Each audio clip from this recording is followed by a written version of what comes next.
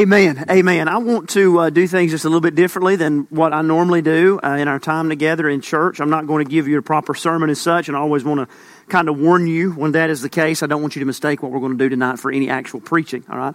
But what I want to do is take this opportunity when I'm before you on Sunday evening to answer one of the most common questions I've received as your pastor. I've been asked this question a lot the past few months. In fact, somebody literally asked me today at the door on the way out this question, and that is, what Bible translation do you preach from?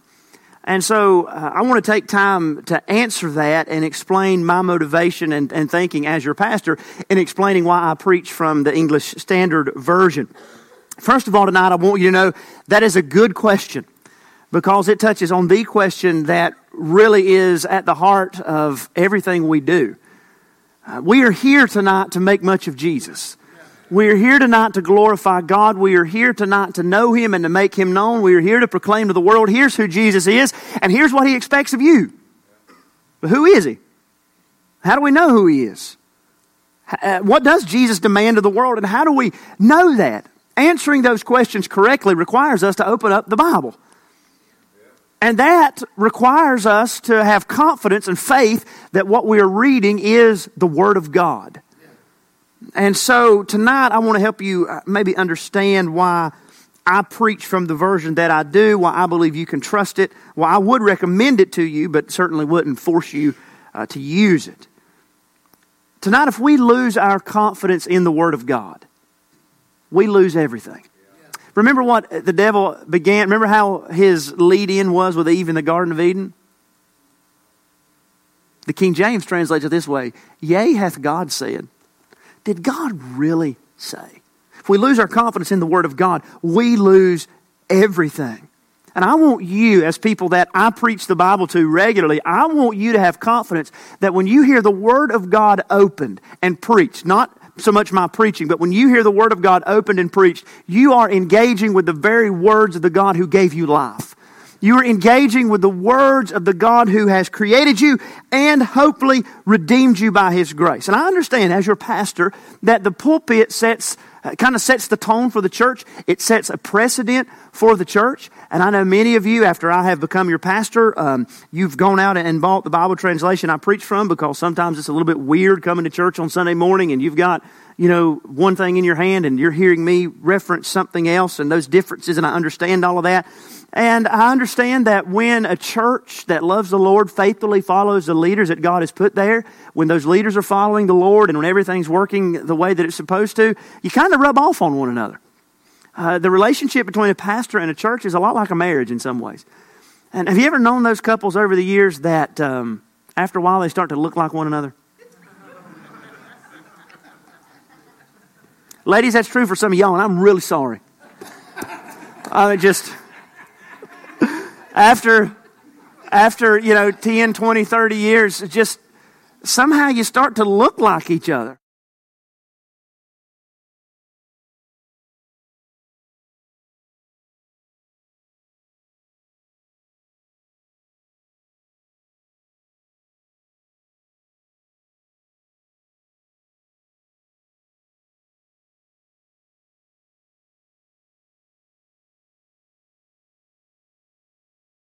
Of some things that I think are important for you to know. But I want to begin this evening by reading the Word of God in Psalm 19. I want us to read this whole psalm together. Psalm chapter number 19. If you do have your Bible, I'm going to ask you to stand as we honor the Word of God. Psalm chapter number 19. And we'll read all 14 verses. This is a great, great psalm.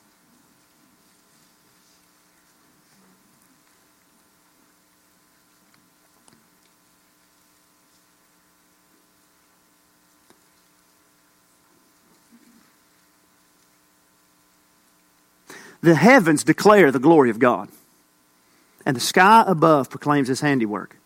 Day to day pours out speech, and night to night reveals knowledge. There is no speech, nor are there words whose voice is not heard. Their voice goes out through all the earth, and their words to the end of the world. In them He has set a tent for the sun, which comes out like a bridegroom leaving his chamber, and like a strong man runs its course with joy. Its rising is from the end of the heavens, and its end to them, and there is nothing hidden from its heat. The law of the Lord is perfect, reviving the soul. The testimony of the Lord is sure, making wise the simple. The precepts of the Lord are right, rejoicing the heart. The commandment of the Lord is pure, enlightening the eyes. The fear of the Lord is clean, enduring forever. The rules of the Lord, they're true and righteous altogether. More to be desired are they than gold, even much fine gold, sweeter also than honey, and drippings of the honeycomb. Moreover, by them is your servant warned. In keeping them there is great reward. Who can discern his errors? Declare me innocent from hidden faults. Keep back your servant also from presumptuous sins. Let them not have dominion over me. Then I shall be blameless and innocent of great transgression. Let the words of my mouth and the meditation of my heart be acceptable in your sight, O Lord, my rock and my redeemer. You may be seated tonight. Psalm 19 is an amazing psalm where David hits on what is the absolute bedrock of the Christian faith, and that is that our God is a God who has made himself known. And he begins right away in verse number 1 by referring to this kind of general revelation that God has put together into the very fabric of nature itself. That every day the sun rises all over the world, at different times, yes, but all over the world. And everybody who will be honest with nature and honest with themselves should look at that sun and they should realize something or somebody put that there. God has put around every person and inside of every person, the Bible says in Romans 2, witnesses to his existence. But it doesn't take long for David to go deeper about that. He goes into the idea of supernatural, special revelation in verse 7, where God has not just left nature to speak for him, God has spoken into creation. He has given his creatures his law. He has given his creatures his testimony, his precepts, his commandments, his rules. God has spoken. And tonight, that is the very bedrock of the Christian faith. You can dig down deep, and at the very bottom, you'll find the truth that our God is a God who has chosen not to keep himself silent. And that the Christian faith is not man's words about who God is, but it is built upon God's word about himself. It's an amazing thought.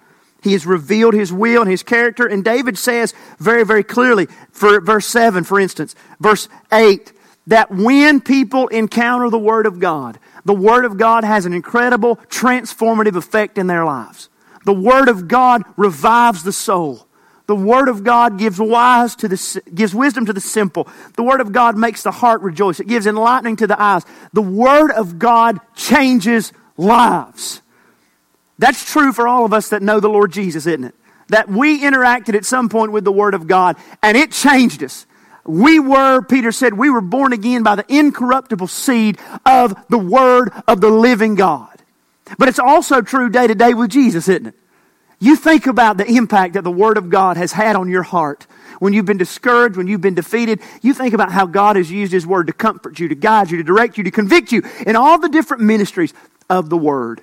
And we can never lose sight of the fact that the Word of God changes lives. Isaiah chapter 55, folks, is still in the Bible. That as the rain and the snow come down from heaven and do not return there but water the earth, making it bring forth and sprout, giving seed to the sower and bread to the eater, the Lord says, so shall my word be that goes out from my mouth. It shall not return to me empty, but it shall accomplish that for which I purpose and shall succeed in the thing for which I sent it. God's Word accomplishes His will. It always has, and it always shall. God spoke, and creation came into existence. God spoke and created the nation of Israel from Abraham. God spoke, and you were dead in your sins, and you came forth in newness of life. God's Word does His work. And I just want to tell you that to encourage you as a church, because I know sometimes we come in here, and we hear the Word of God preached, and we have a service, and we want to see more stuff happen. We want to see more people come to the altar. We want to see God save people. We want to see all these incredible things, and we should, and we must pray for those things and long for them. But folks, God's Word accomplished this morning exactly what He wanted it to accomplish. And somebody may not have come to the altar, but if He's working in their heart, they're not going to get away from Him. His Word will accomplish His work. God's Word, when it's read and understood, brings revival, David says. It gives wisdom. It brings joy to the heart. So much so that David's conclusion is absolutely right. The Word of God should be desired more than gold. More than life itself, because we have no real life apart from the Word of God. But all of that means that we need access to the Word of God in a format that is both faithful to what God actually said and understandable in language we can actually read.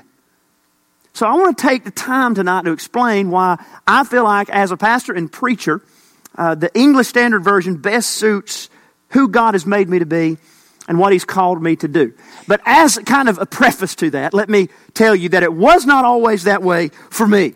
I grew up in churches and around pastors that were strictly King James only. That doesn't mean anything to some of y'all, but for some of you it does. Some of y'all know what I mean by that. But basically, that means that I grew up hearing that the King James translation of the Bible was the only valid and legitimate translation of Scriptures for English-speaking people.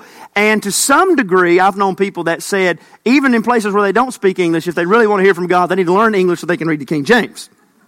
I'm serious. Every other Bible translation was considered watered down at best and was considered filled with doctrinal compromise at worst.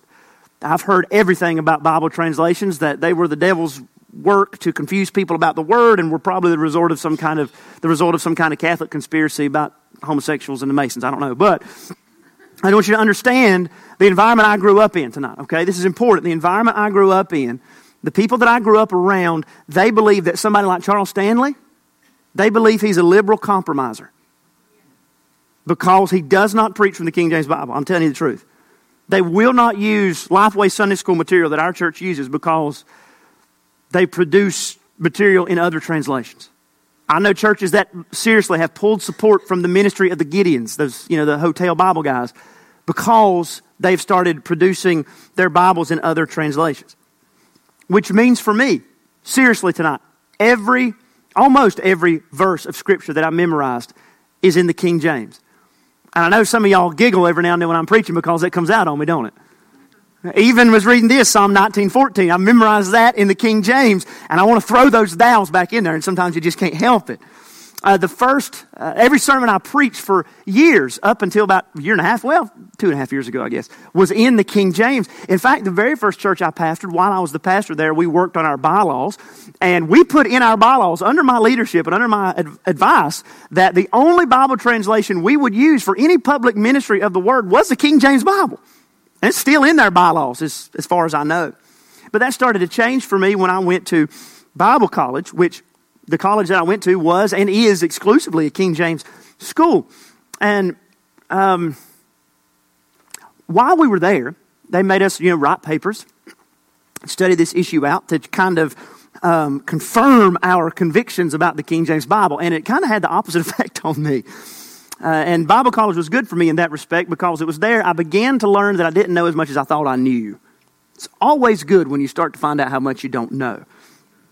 And what I came to understand is that people reject modern Bible translations. No matter what argument they use, they can only reject modern Bible translations for one of two reasons. First, this is going to be a little bit technical, but first, they may have a problem with the underlying manuscripts in the original languages. Now, I hope you know tonight that there is no original copy of the letter to 1 Corinthians. Like that piece of paper that Paul wrote, that's long, long gone to history. Because it was distributed to a church, they read it, passed it around, used it, and then over time it just wore out. But those believers made copies of that, and believers made copies of those copies, and believers made copies of those copies to produce what are called manuscripts. And just long story, very, very short, the New Testament is the most historically reliable document from the ancient world. There is almost no doubt from New Testament scholars, even among non-Christians, even among people that don't like what the Bible teaches and reject what the Bible teaches. People like Bart Ehrman, who teaches at the University of North Carolina at Chapel Hill, he will tell you that that we know definitively what the Apostle Paul wrote because the vast body of manuscripts. But what happened is that all of those copies people made of the original letters and writings of Peter, Paul, John, or whoever, they kind of got grouped together based upon different places where churches might be. Some in Egypt, in Alexandria, some in Antioch of Syria. And so there arose two streams of manuscripts. And the underlying manuscripts for the King James and modern Bible translations are from different manuscript families. But what I learned was this. that those manuscript families underneath the modern Bible translations and the King James, the New King James, that they agree 98% of the time. That in places where there's any kind of major doctrine that's actually taught, they agree 99.9% of the time. I said, wait a minute, here I am, I don't even read Greek, and you're telling me there's really absolutely no difference. But there could be a problem. There could be a problem with the translation into English. Maybe somebody tinkered with the words a little bit, right? Maybe it got filtered through some man who had an agenda, and so when they translate the NIV or the ESV or whatever, they put their spin on things. Now, there are different translational philosophies, and I'm going to talk to you in just a minute about the translational philosophy behind the Bible that I'm reading from this evening. But I began to realize that the way language works is that you can use different words to mean the same thing. And remember they taught us about synonyms in school. Y'all remember that, right? And so if the King James, for instance, uses the word concupiscence, you're not damaging the Word of God at all to translate that word as lust. Because that's what it means. And it's a whole lot easier to spell too. But here's what happens. I'm going to tell you, this is exactly what happens. That word concupiscence is like 85 letters long. Right? And so you translate that in a modern translation to the word lust, which is 4 letters long. And they'll say, see, here's a change that's 7 or 8 letters long. And then you do that across the whole Bible, and you've got thousands of changes, right? And so it looks like you've made all these incredible changes to the Word of God, and you haven't. You've just translated a word faithfully into language that we actually know what the word means. And this is when my convictions as a pastor started to change several years ago. And it really came down to 2 things. First, I began to realize that Christians in church were not reading the Bible. They were not reading their Bibles. Second, I realized that people outside of the church did not understand the Bible. And I came to understand that for people who were not raised around the King James, who did not absorb all of that Elizabethan English the way I did, being preached to all those years as a kid, it was a foreign language to them. And the Lord began to work upon my heart, and He began to show me that as cultural Christianity declined, that there were going to be generations of people, my age, maybe a little older, but especially younger, who are going to grow up without any kind of connection to the King James Bible. And in some ways, it would be an unnecessary barrier to them understanding the Word of God. And so the Lord convicted me about that. And He began to remind me that we need a Bible that churched people in church, that they can trust and will read. And we need a Bible that people who have no background in church can pick up and understand immediately. We need a Bible tonight, folks, that a kid in the village can read and understand as soon as he picks it up. Provided he's old enough to read, right? Otherwise, we'll give him some coloring pictures and crayons and we'll help him along. We need a Bible that a kid in a trailer park can pick up and read. And I'm going to tell you something. I learned this teaching a college and career Sunday school class. Take the Bible out of it. People today, the kids today, they just can't read. I mean, they can't read. And so you say, now read this Bible that sounds like Shakespeare. And you find out what happens. God gave us His Word so that it would be understood. And God gave us His Word that it would be known. You see that here in Psalm 19, verses 7 through 11. So people will ask me all the time, what's the best Bible translation to use? So I'm going to give you a definitive answer. The best Bible translation for you is the one you will read. The best Bible translation for you is the one you will read. If you read and you use and you love the King James, then you read it and you love it and you use it and you memorize it and you study and you master it and you know it. But even if it's something else, then read it and study it and love it and know it and memorize it. But understand me, even if tonight you were raised like I was, and I understand completely where you're coming from to believe that the King James is the only valid translation of the Bible, hear me tonight. A closed King James Bible will never help anybody. It will never help anybody. It has to be opened and read and understood. One of the greatest Christians that's ever lived, I think the most important English-speaking Christian that's ever lived, was a man by the name of William Tyndale. And William Tyndale was a man who was passionate about the gospel, but his real driving passion was one thing, and that was translating a Bible into English that English-speaking Christians could understand. And he was able to do that and produced most of his Bible and published his New Testament in the year 1526. And William Tyndale was very faithful in his translation of the New Testament, and he took aim at the Catholic Church at that time. He had the guts to translate the word church, not as church, but as the word congregation. And he did that because the Greek word, ecclesia, means an assembly. But the Catholics, they needed their church buildings. And so in their Bibles, they used the English word church. It comes from the German word Kirche, for a building.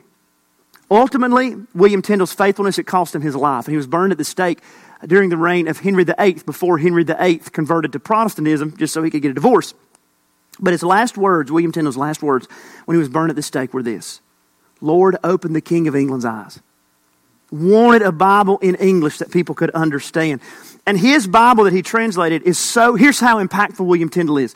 William Tyndale is so impactful that if you have a King James Bible tonight, 84% of the words in the King James are directly out of William Tyndale's New Testament. It's an amazing man that God used greatly. But my favorite scene from William Tyndale's life is a scene where he said this quote right here, where he was talking to a Catholic bishop who did not believe that English-speaking people needed a Bible. The church had a Bible in Latin, and if you wanted to read the Bible, then you should get ordained as a priest, and you should learn Latin, and they'll explain to you what it means. But here's what he said. He said, I defy the Pope and his laws. Amen, first of all. Then he said, if God spares my life, in a few years a plowboy shall know more of the Scriptures than you do. That's awesome, isn't it? He said to that educated bishop, he said, if God uses me the way I hope He does, I will make it so that that uneducated blue-collar kid knows more of the Word of God than you. And I believe that's God's heart. I really believe that God's heart is to be understood. So what's the best Bible? The one you use, the one you read. I love the King James Bible. I do, and I'm going to be honest with you. I miss the King James Bible. I miss the excellency of the language. But as a preacher who declares the Word of God, I have a responsibility to the people who aren't here yet. I have a responsibility to the plowboy to preach to him in language he can understand. And even though I do use the ESV, and I like the ESV, I would have no trouble at all telling you that any modern translation that you use, with very, very few exceptions, and you can see me and I'll tell you which ones, they are the perfect Word of God. If Peter or John or Paul were here tonight and they can actually read English, they would read them in any of them and they would say, that's exactly what I wrote. That's exactly what I said. And so when we talk about the Word of God being inspired, when we talk about the Word of God being inerrant, when we talk about the Word of God being perfect, we are saying that is present in these English translations just as it was when those men took a quill and dipped it into an inkwell and began to write. So why the ESV? If we want a Bible that's faithful and we want a Bible that's understandable, when there are like 5 trillion Bible translations available in English, why this one? Why not, the NIV or the New King James? Why not, the Lego Action Bible or whatever? Why the ESV? Well, let me explain to you in a couple ways. But first, let me take you back to the history of the English Bible. Here's how it is I came to have an ESV tonight. The first true English Bible was not the King James Bible. I've already told you about William Tyndale. So don't think, as I've heard people actually say, that King James just sat down and wrote the Bible. That's insanity. That is absolutely not what happened. King James had very little to do, actually, with the translation of the Bible. He commissioned it, and since he was the king, they dedicated it to him because, hey, it's good to be king, and you want to keep him on your good side. The first English Bible translation dated all the way back to 1409. And it was translated by a man by the name of John Wycliffe. And John Wycliffe's Bible translation, important though it was, had a couple of things working against it. One of them is that it was translated in 1409. And that means that it was translated before some of the great changes that happened to the English language. It was really translated in Middle English before we have the development of modern English. And even though it is an English Bible, none of us can really read it. It's almost completely different language. And since it was translated in 1409, it was translated before the invention of the printing press. So it wasn't really easy to distribute. It was a whole lot of work to get those copies out. And not only that, but Wycliffe's translation was not translated from Greek. The New Testament was written in Greek. It was translated from Latin. Jerome had translated thousands of years earlier. He had translated the New Testament into Latin, and that was the official Bible of Christianity, really the only one for about 1,000 years. And that's all Wycliffe had, so that's what he translated from. But during the Protestant Reformation, around the time of the Protestant Reformation, there was a great movement really of humanism that said we need to go back to the original sources. And so they wanted to go back to the Greek translation, the actual original language that the Bible writers used. And so William Tyndale began to work from Greek. He was greatly influenced and spent some time with Martin Luther engaging with his German translation of the Bible written in the vernacular of the people. And when Tyndale's publication became available, it was so widely popular that the Church of England had a problem. And the Church in England had the problem that, man, all of a sudden English people can read the Bible. What are we going to do about this? What are we going to do with all these English-speaking people start to read the Word of God? So they said, we have no choice but to develop our own church-sanctioned English Bible. And they produced what was known as the Great Bible, the first officially endorsed legal English translation. And eventually, in 1599, some English refugees who were living in Geneva produced the insanely successful Geneva Bible. And the Geneva Bible was incredibly popular with English-speaking Christians. In fact, when the Puritans came to America, I want to say that was 1620, but I'm tired, so you can check my math. Even though the King James Bible had already been published, they carried the Geneva Bible with them. And somebody can Google this really quick and get us an answer, but I believe when George Washington was inaugurated to be president of the United States, he had his hand not on a King James Bible, but on a Geneva Bible. I have one of those in my office if you'd like to see one. But that was wildly popular. So here you've got the official church Bible and you've got the Geneva Bible that everybody's using. And it was kind of produced really as a study Bible with commentary and notes in it so that people could really understand the Word of God. And so the Church of England came back and produced the Bishop's Bible. And the Bishop's Bible had this problem. It was really influenced by Tyndale. It would be very similar to a King James Bible. The problem was they never produced them in like a format that you could carry. It was just a Bible that was put on the pulpit, locked in the church. So that don't do you any good, does it? But finally, they produced the King James Bible, published, of course, in 1611. And the King James Bible was revised a number of times so that the Bible, if you carry a King James Bible, you're not carrying a 1611 King James Bible. You are carrying a 1789 King James Bible, where spelling changes have been updated and language has been updated and all that kind of thing. But, of course, the English language continued to move on. And so, eventually, in the late 19th century, you end up with the Revised Version. But you know that American English is different than English, and Alabama English is way different from all that. But there was an English translation for Americans produced from the Revised Version called the American Revised Version. Then you have the Revised Standard Version. And in the 1990s, the publishing company Crossway purchased the rights to the Revised Standard Version, which they would use as the basis for the English Standard Version. And their desire was for a word-for-word translation, an essentially literal translation of the Word of God. And this is where translational styles are important to understand, because when people sit down to translate the Bible from the donor languages into the receptor languages, they have to make some choices. Do we want to literally translate the very words, even though it may make it kind of hard in English? Or do we want to get down to what the writers meant? Do we want to give you what the writer said? Or do we want to give you what the writers meant? Here's an example of this. I think we've got 1 Kings chapter 2 and verse number 10. This is in the ESV. David slept with his fathers and was buried in the city of David. That is a literal translation of the Hebrew underneath that verse. But that phrase, David slept with his fathers, that's an idiomatic expression. Does that mean that David went to bed with all of his daddies? No. It means David died, right? So when you're translating this, what do you put in there? Do you put David slept with his fathers? Or do you put David died? What do you put? Either one really is going to be faithful, but you have to make that decision. And in the ESV, what they said is this. The Hebrew says David slept with his fathers. So what we're going to say is David slept with his fathers. The ESV chooses that word-for-word translation. So when you read the ESV, you are reading the actual words of the original text in English. It's not necessarily Alabama English, but it'll work. You translate that one, and then you'll have something. The ESV was designed to be translated as literally as possible into understandable English. Now, I want to give you just some quotes of some people who worked on translating this, just so you could get a glimpse of their motivation and their heart. The first is from J.I. Packer. Said the translation of Scripture should be as close to the original in wording and sentence structure as is compatible with the flow and force of English. Vern Poythress, we believe in the verbal inspiration of the Bible. Amen. That is, that God did not just inspire vaguely the thoughts of the human writers, but that every word that we have in the original text is what He selected as part of the total communication. Wayne Grudem, quote, "We have a responsibility to the reader, but more than that, a responsibility to God that we faithfully render every bit of meaning that is there in the original text into English insofar as we are able to do so."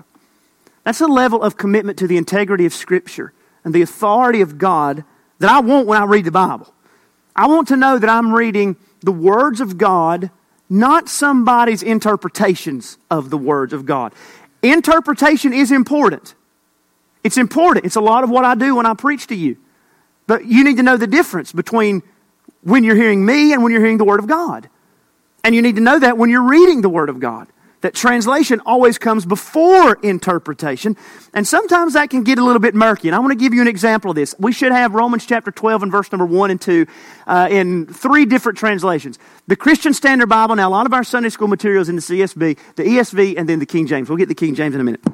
The CSB says, "Therefore, brothers and sisters, in view of the mercy of God, I urge you to present your bodies as a living sacrifice, holy and pleasing to God. This is your true worship." The ESV says, "I appeal to you therefore, brothers, by the mercies of God, to present your bodies as a living sacrifice, holy and acceptable to God, which is your spiritual worship." In the CSB, that phrase, brothers and sisters, that's the difference I want to look at. Brothers in the ESV, brethren in the King James, brothers and sisters in the CSB.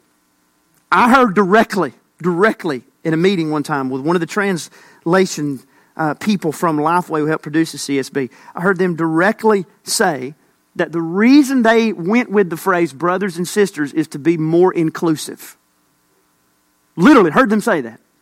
But the Greek under that says brothers. Now, I know that when the Bible uses that language, when it talks about brothers, it's talking about the church. And I know that brethren means sistren, right? I know you got brothers and sisters here. I get that. And y'all are all the brothers, right? And you're the brothers and sisters. I get that. I don't think that's nefarious. I don't think that that's evil. I don't think they're distorting the Word of God at all. But I still don't think it's best. Why? Because it's not what they wrote. What Paul wrote is, "I appeal to you therefore, brothers," or brethren. There's another example of that, comparing the ESV to the King James. Romans 12:1, King James, "I beseech you therefore," second quote this one, "I beseech you therefore, brethren, by the mercies of God, that you present your bodies a living sacrifice, wholly acceptable unto God, which is your reasonable service." Do you notice how there's a translation, CSB and ESV use the word worship, and King James uses the word service? The Greek word underneath that means worship. It means worship. And so service is accurate. We talk about a worship service, and that's the idea. But the word worship, I think, gets the full meaning. What Paul really is saying in that verse, by the way, is that your life is a worship service. That's what he's saying, is that your life is a living liturgy of what you give glory to. So I love the ESV for its balance between readability, reliability, and theological precision. We need a Bible that is understandable both to Christians and non-Christians, but we need a Bible that is Christian. Say, what in the world do you mean? Let me show you. Romans chapter 5 and verse 1. I think we've got that. There you go. Again, the CSB and the ESV. Let me show you what I mean here.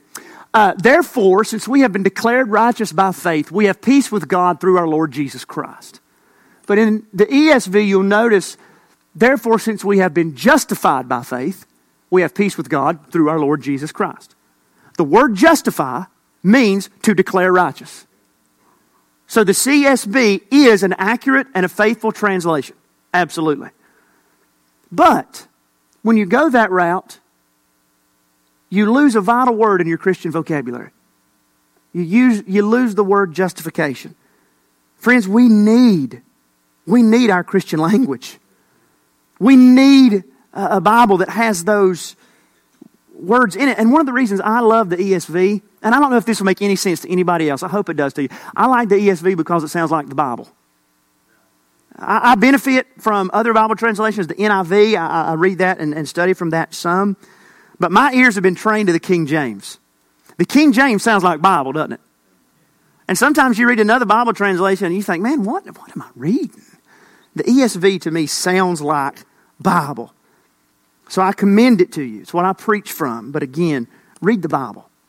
Whatever translation it is, except the Message. That's not a translation. Whatever translation it is, trust it. Risk your life on it. Open it, know it, and let God show you wonderful things. Now, I want to finish up tonight. If they've got it available. Do y'all have that video I sent? No, not the announcements. But look, you feel free to talk amongst yourself.